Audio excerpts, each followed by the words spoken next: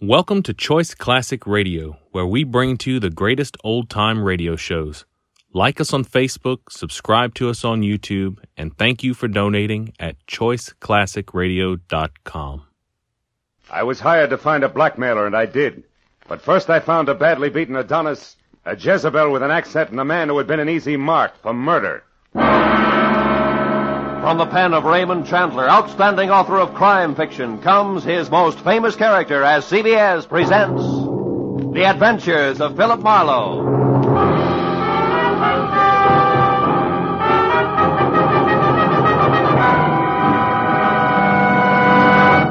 And now, with Gerald Moore starred as Philip Marlowe, we bring you tonight's exciting story, The Easy Mark.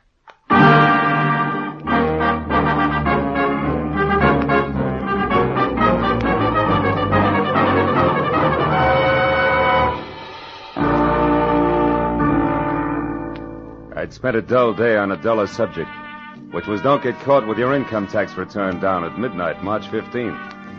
After calling time for a thick steak designated to bolster the stamina of a private detective, but nevertheless non-deductible, I reluctantly headed back to my office where I found both my conscience and the long Form 1040 still waiting, which meant there was no way out. The dull day was going to stretch on into the night, but then I got a break, because my telephone rang and the call was from one Mrs. Corey Gilbert, a prospective client who wanted action in a hurry. Marlowe, you've got to move fast. I just found out that my husband, Ross, will be at 3806 Melrose Avenue in 20 minutes, and I know that means trouble. Well, just for size, Mrs. Gilbert, how do you spell trouble? With a capital B, as in blackmail. There's no time for details now. Just get to that address and find out who Ross is meeting with. Only hurry, Marlowe, please. Well, hurry after what, Mrs. Gilbert? I've never met your husband, remember? Oh, yes. Well, he's tall, dark eyes, dark hair, very handsome. And the blackmailer, short, stocky, and repulsive, I suppose. I've never seen the blackmailer. All right, Mrs. Gilbert, where can I reach you? Well, I live at 439.5 Ogden Drive. Ogden The Drive. phone number is Gladstone 8195. 8195. All right, Mrs. Gilbert, I'll call you. Thanks. Oh, and Marlowe. Yeah? Hurry, will you? You see, I love my husband.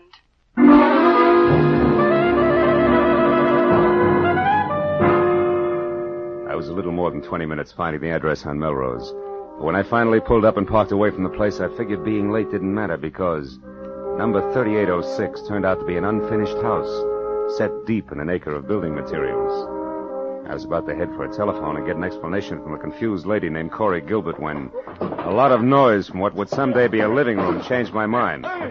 Then I knew that my client had the right address after all, because there in the pale light of a slice of moon, taking the last of an awful beating from a thin man with a thick beard and a lot of muscle, was Ross Gilbert. Dark eyes and dark hair, like she said, but no longer very handsome. Don't hit me again. Stop worrying, Gilbert. I'm almost through with you except for this. A present from Nanette. And just one more from Nanette.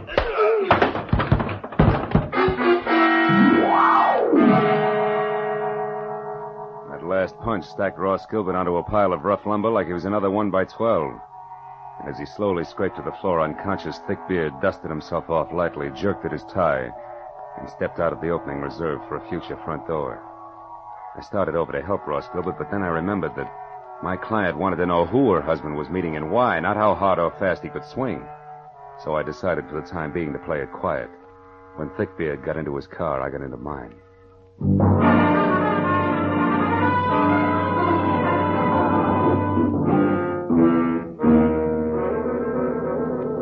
I followed him all the way to Beverly Hills, where he pulled to a stop in front of the Camden Arms Court. I parked, lights out, and watched him strut up a flagstone walk and knock on the door of a bungalow, number 4, which was dark. When he knocked again and it stayed dark, he took an envelope out of his pocket, wrote something on it, and jammed it into the mailbox. Then he got back into his car and started away fast. I walked up to the bungalow and helped myself to Thickbeard's empty envelope. On one side, scrawled in pencil and smudged, was the telephone number Sunset 31676. On the other, payment delivered okay, Plummer. Plummer, huh? I shoved the message into my pocket, struck a match, and started looking for a name on the front door. But then a cab pulled up, and a moment later I had help. I can be of some assistance, perhaps? Yes, I was just... Oh. Nanette? Oui. Nanette Lamarck. But I do not know you, monsieur. No, you don't. I think if you will stop staring and begin talking, we will do much better. Who are you? Philip Marlowe. A friend of Plummer's. He asked me to deliver a message for him. Do I go on? Of course, Mr. Marlowe. But please come inside. It is so much nicer there.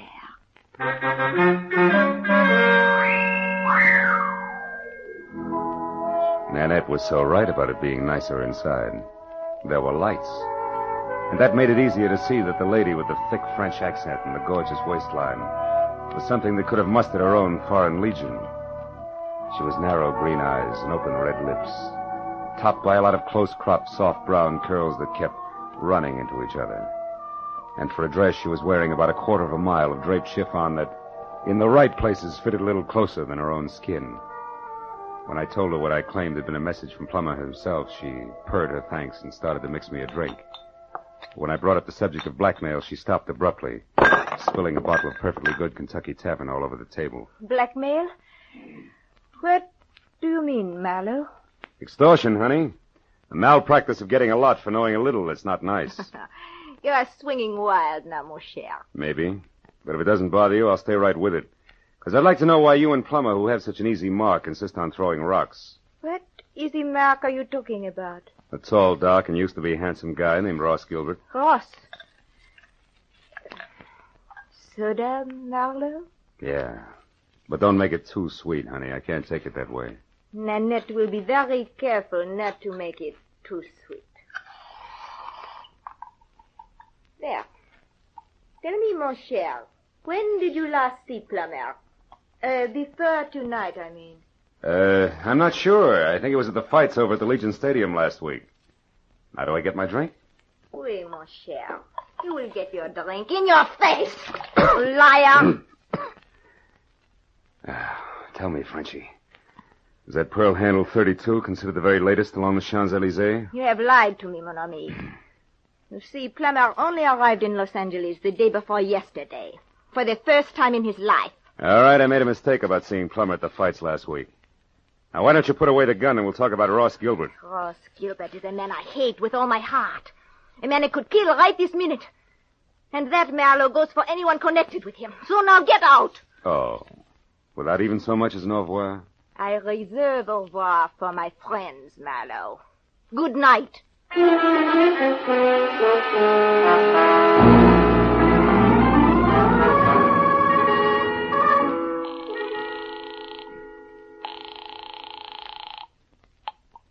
Hello? Marlowe, Mrs. Gilbert, is Ross all right? Ross isn't here, Marlowe. What happened to him? He ran into an ugly beating at that address on Melrose. Something nasty from out of town named Plummer is responsible. Ever hear of him and/or an imported Jezebel called Nanette Lamarck? No, I haven't. But what about Ross? What's wrong with him? Nothing that a pound of beefsteak and enough liniment can't cure. But before we worry about Ross, Mrs. Gilbert, one more thing. It's a phone number I found on the back of an envelope that belonged to Plummer. Number is Sunset 31676. What? Somebody you know? Yes, someone I know very well. It's the telephone number of my ex-husband, Emery Marsh. Emery Marsh, huh? Fancy dress designer on Wilshire? That's right. But what's he got to do with all this? Emery only met Ross once in Mexico, a party at Ensenada. Yeah, well, look, Mrs. Gilbert, why don't we postpone collecting Ross until I find out a little more? Where does your ex-husband Marsh live? In Santa Monica. But there's a good chance that he's still at his place on Wilshire. He does most of his work at night. Well, then Wilshire Boulevard's my next stop. I'll try to make it a quick one. Goodbye.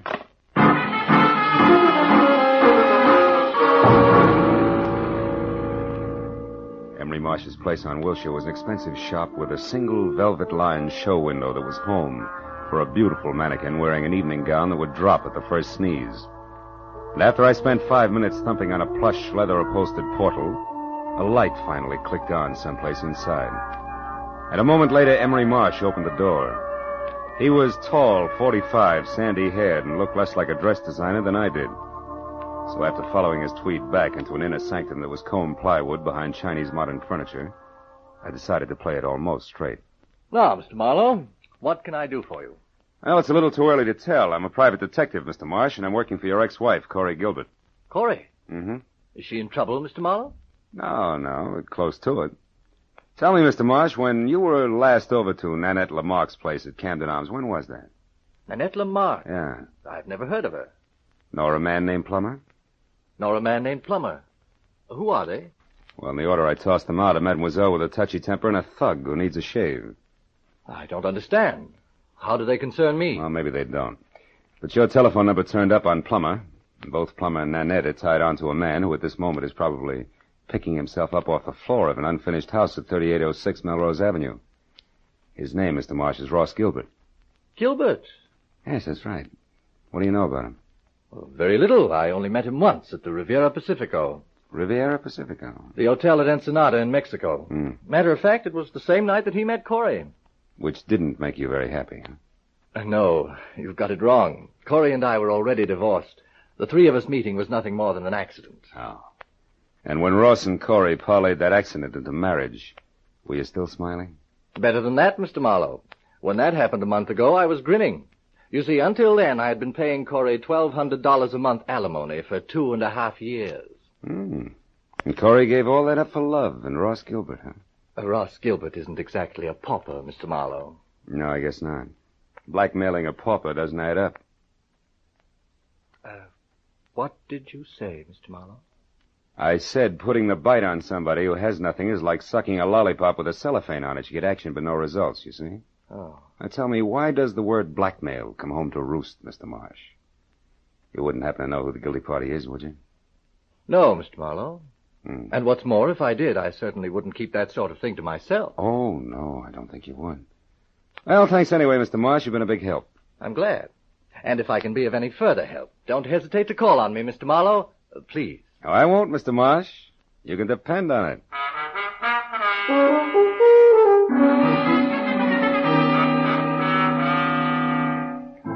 All the way from Wilshire Boulevard to Mrs. Gilbert's place on Ogden Drive, I kept wondering who wanted how much out of Ross Gilbert and why. About 20 minutes later, when I pulled up in front of the house, I started concentrating on my client, who had to be the woman standing next to a green coupe in the driveway and waiting in double time.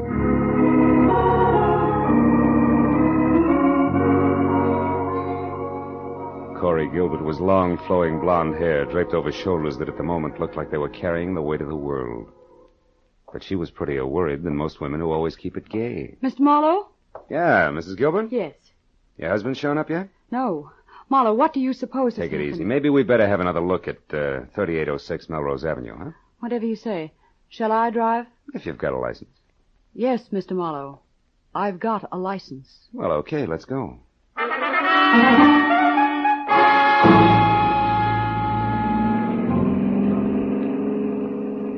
The way we took off in Corey's Nash, I wasn't sure whether her license was for driving a car or an airplane.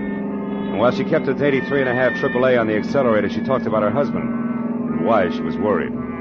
By the time we were near the place, I knew all about the party in Ensenada, their whirlwind courtship, and what a fine guy Ross Gilbert was. When we got out of the car and started over the last 100 yards toward the unfinished house, I'd learned everything Corey knew about the blackmail angle, which wasn't very much. It started last week, Marlowe, when we got back from our honeymoon. Ross wasn't himself at all. He was worried. He forgot how to laugh. He argued with me over any and everything. Where does the blackmail come in? I don't know. He wouldn't tell me what was wrong.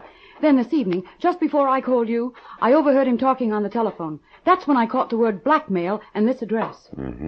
Now, maybe Ross will be able to fill in a few of the blanks for us.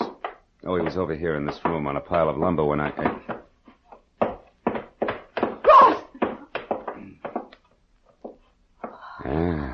Plummer must have done a lot more damage than I figured. Ross! Take it easy, baby. Marlowe, what is it? Is he... I'm afraid he is, Corey. That man, he beat him to death. No, Corey, that round hole in Gilbert's chest wasn't made by a fist. From where I stand, it looks like a .32 caliber bullet.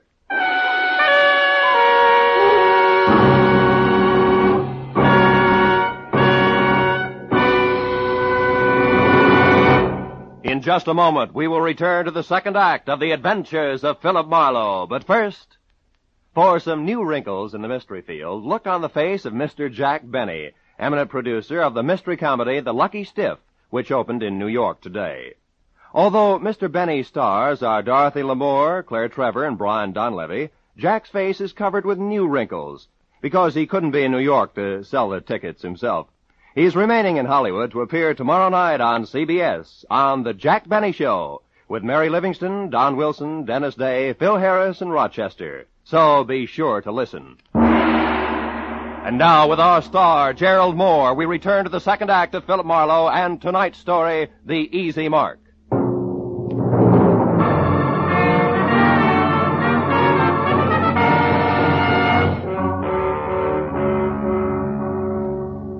Corey Gilbert's face went sickly white, and her mouth twisted on the brink of hysteria as she stared at the dead man. I turned her away from it and led her to a window. She did the fastest job of pulling herself together I'd ever seen. Then I went back to the body. On the way, I noticed a folded scrap of paper on the floor. It was a page torn out of a desk diary, but all that was written on it was the address of the unfinished house we were in. I looked down at what had once been Ross Gilbert. His setup didn't make any sense. A victim of blackmail had been beaten up by a total stranger, and then, a little while later, murdered. Somebody had killed the goose that was laying the golden eggs, and it didn't figure in any direction.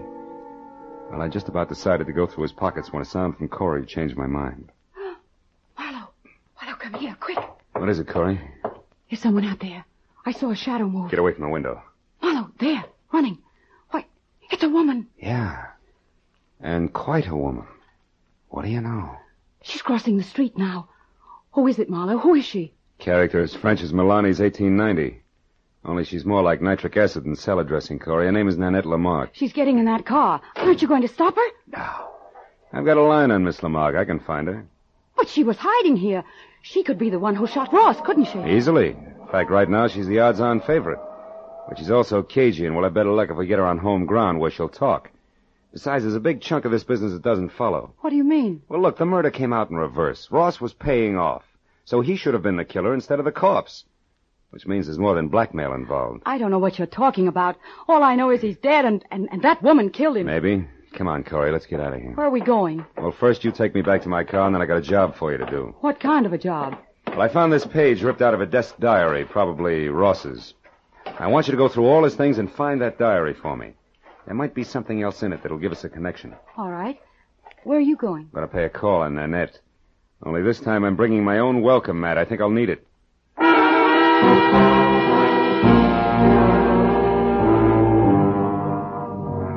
After Corey dropped me off, I called Lieutenant Ibarra at Homicide, reported the body, and then I got into my own car and drove out to Beverly Hills again, to the Camden Arms court.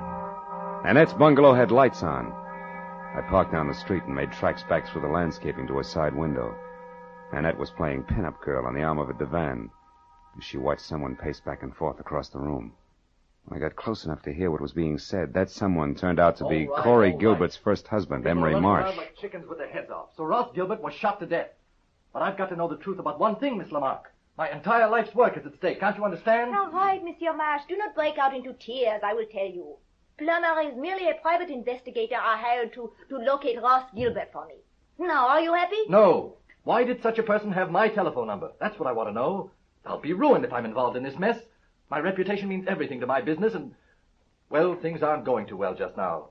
If I'm connected with a scandal, I'll be wiped out. Well, stop worrying.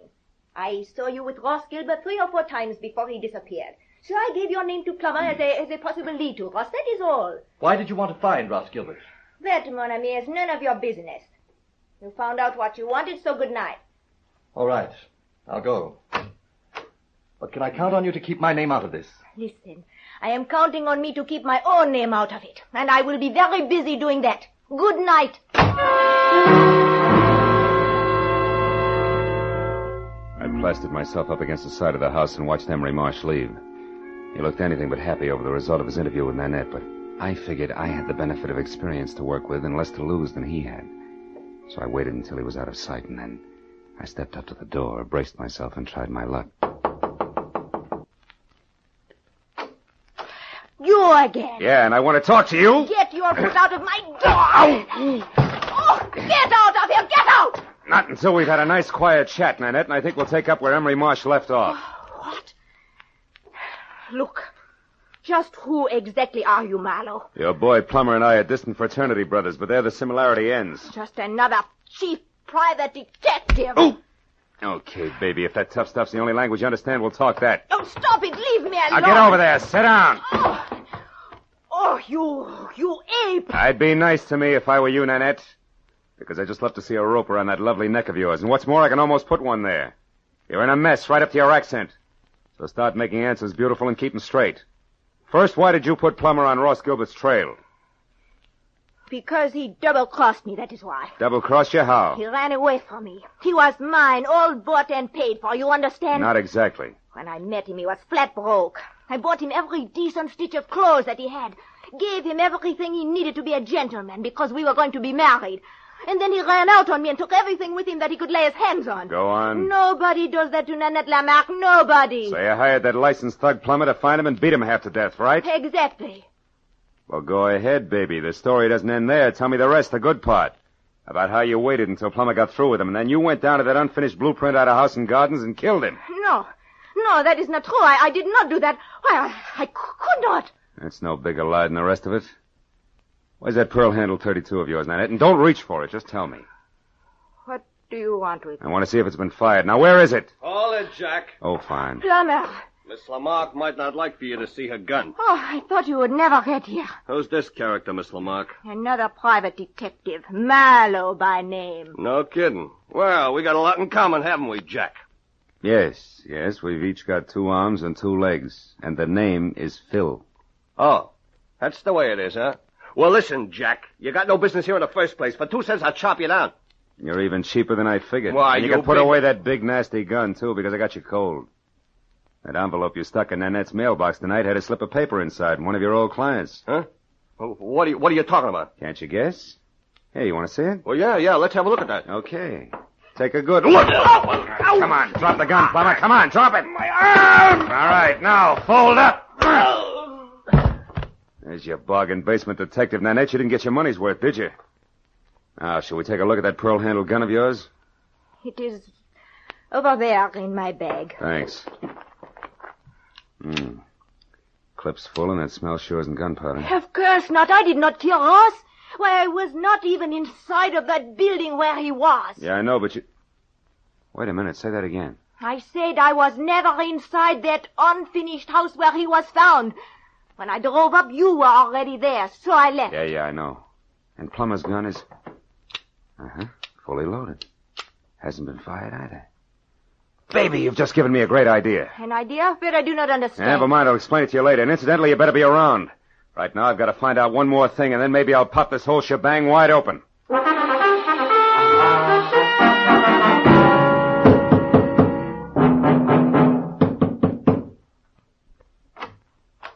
Mr. Marlowe. Good evening, Mr. Marsh. Lucky to find you still working, huh? Late hours are a habit with me these days. Come in. Thanks. Mr. Marsh, I've come back for that help you offered me earlier this evening. I see. Well, the offer's still good. Fine. I think your ex-wife, Corey, is lying to me. She claims you didn't know Ross Gilbert, that you only met him once at that party in Ensenada, but you did know him, didn't you? Why, yes. As a matter of fact, I did get acquainted with Ross slightly. We had dinner together a few times. Uh-huh. And you really did favor his marriage to Corey because it freed you automatically from that alimony load you were carrying. That's correct, Marlowe, but I don't And it's also correct, isn't it, that you couldn't afford to go to court to have your alimony reduced because that would let your snobbish clientele know you were going on the rocks. Yes, that's also true. And maybe it's true that you actually engineered the marriage and it backfired on you. Very smart, Mr. Marlowe. Just keep your hands at your side. This might go off. Yes. Well, I expected a reaction, but not quite so soon. Too bad. I'll trouble you for your gun, now that you've got it all figured out. Yes, Marlowe, I engineered that marriage. Corey was attracted to Gilbert, but he was broke.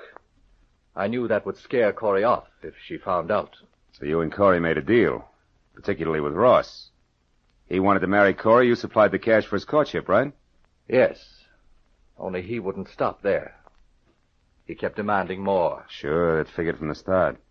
Ross wasn't being blackmailed, he was the blackmailer himself, and that made you worse off than before, so you killed him. You're so right, Mr. Marlowe. And remember, the price for 2 murders is the same as for 1.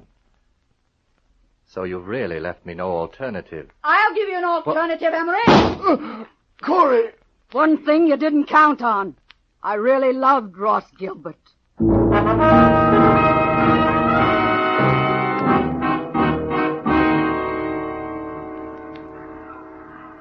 Well, I guess that winds it up, Corey. Emery's in the hospital, and Nanette and Plummer are both in the clink. Too bad I only hit Emery in the hand. I never could trust my aim. It's always been bad, in a lot of ways. It was good enough tonight, baby. Lucky for me you showed up when you did. Say, what made you come to Marsh's place, anyway? Well, that page from the desk diary paid off, Marlowe. Only we made a mistake. Oh? It didn't come from Ross's diary. It came from Emery's. I finally remembered his handwriting. Mm-hmm. Now, you tell me something, Marlowe. Yeah? How did you know Emery was guilty? Oh. Well, he made the oldest slip in the book. When he was talking to Nanette, I overheard him say that Ross had been shot. Emery had no way of knowing that Gilbert was dead or how he'd been killed unless Nanette told him. And for a while I thought she had, but then I found out that she couldn't have because she'd never been inside the house where we found Ross. So it had to be Emery. Sure. I see. Well, Marlowe, what does a gal say at the end of a night like this? Thanks or something? Just thanks will be enough. I gotta do my income tax. Can I give you a lift? No, I'll walk a while. I've got some thinking to do about marksmanship. But call me sometime later on, will you?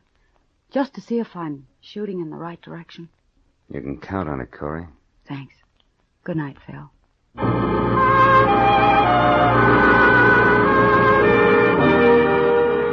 I watched her for a moment as she walked down the street all by herself, deep in her own thoughts, and it looked to me like she was playing it strictly square. I almost wanted to follow her. The first time in a long time, I felt like I wanted to get to know a client better. But March 15th can slip up awfully fast, and that long Form 1040 was still unfinished and waiting for me in my office. So I decided to go back and work on my income tax and play it strictly square, too. After all, that's really the easiest way in the long run. Yeah, I keep telling myself.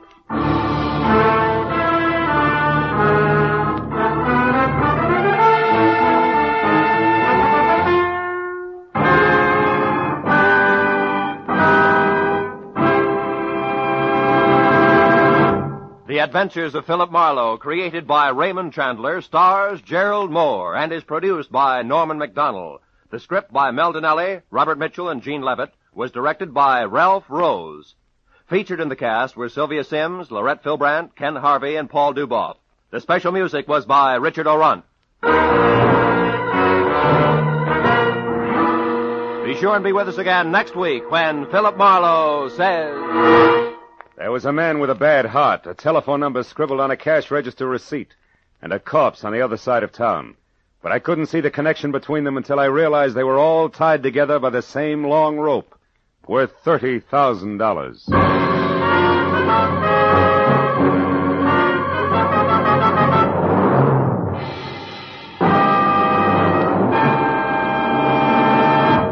Next Wednesday evening, February 2nd, CBS will bring you a moving, powerful drama of a reporter who took an assignment he eagerly sought, only to find it came too close to home. Its title is Mind in the Shadow. Its star is Eddie Albert, and its story tells how the reporter set out to reveal the shocking facts about our mental hospitals, and then learned that his lovely young wife might have to enter one. Based on actual documentary evidence of conditions existing today, you'll find Mind in the Shadow, a revealing story of something which could happen to you. Hear Mind in the Shadow, starring Eddie Albert, next Wednesday evening, over most of these same CBS network stations. Now, stay tuned for Gangbusters, which follows immediately over most of these same stations.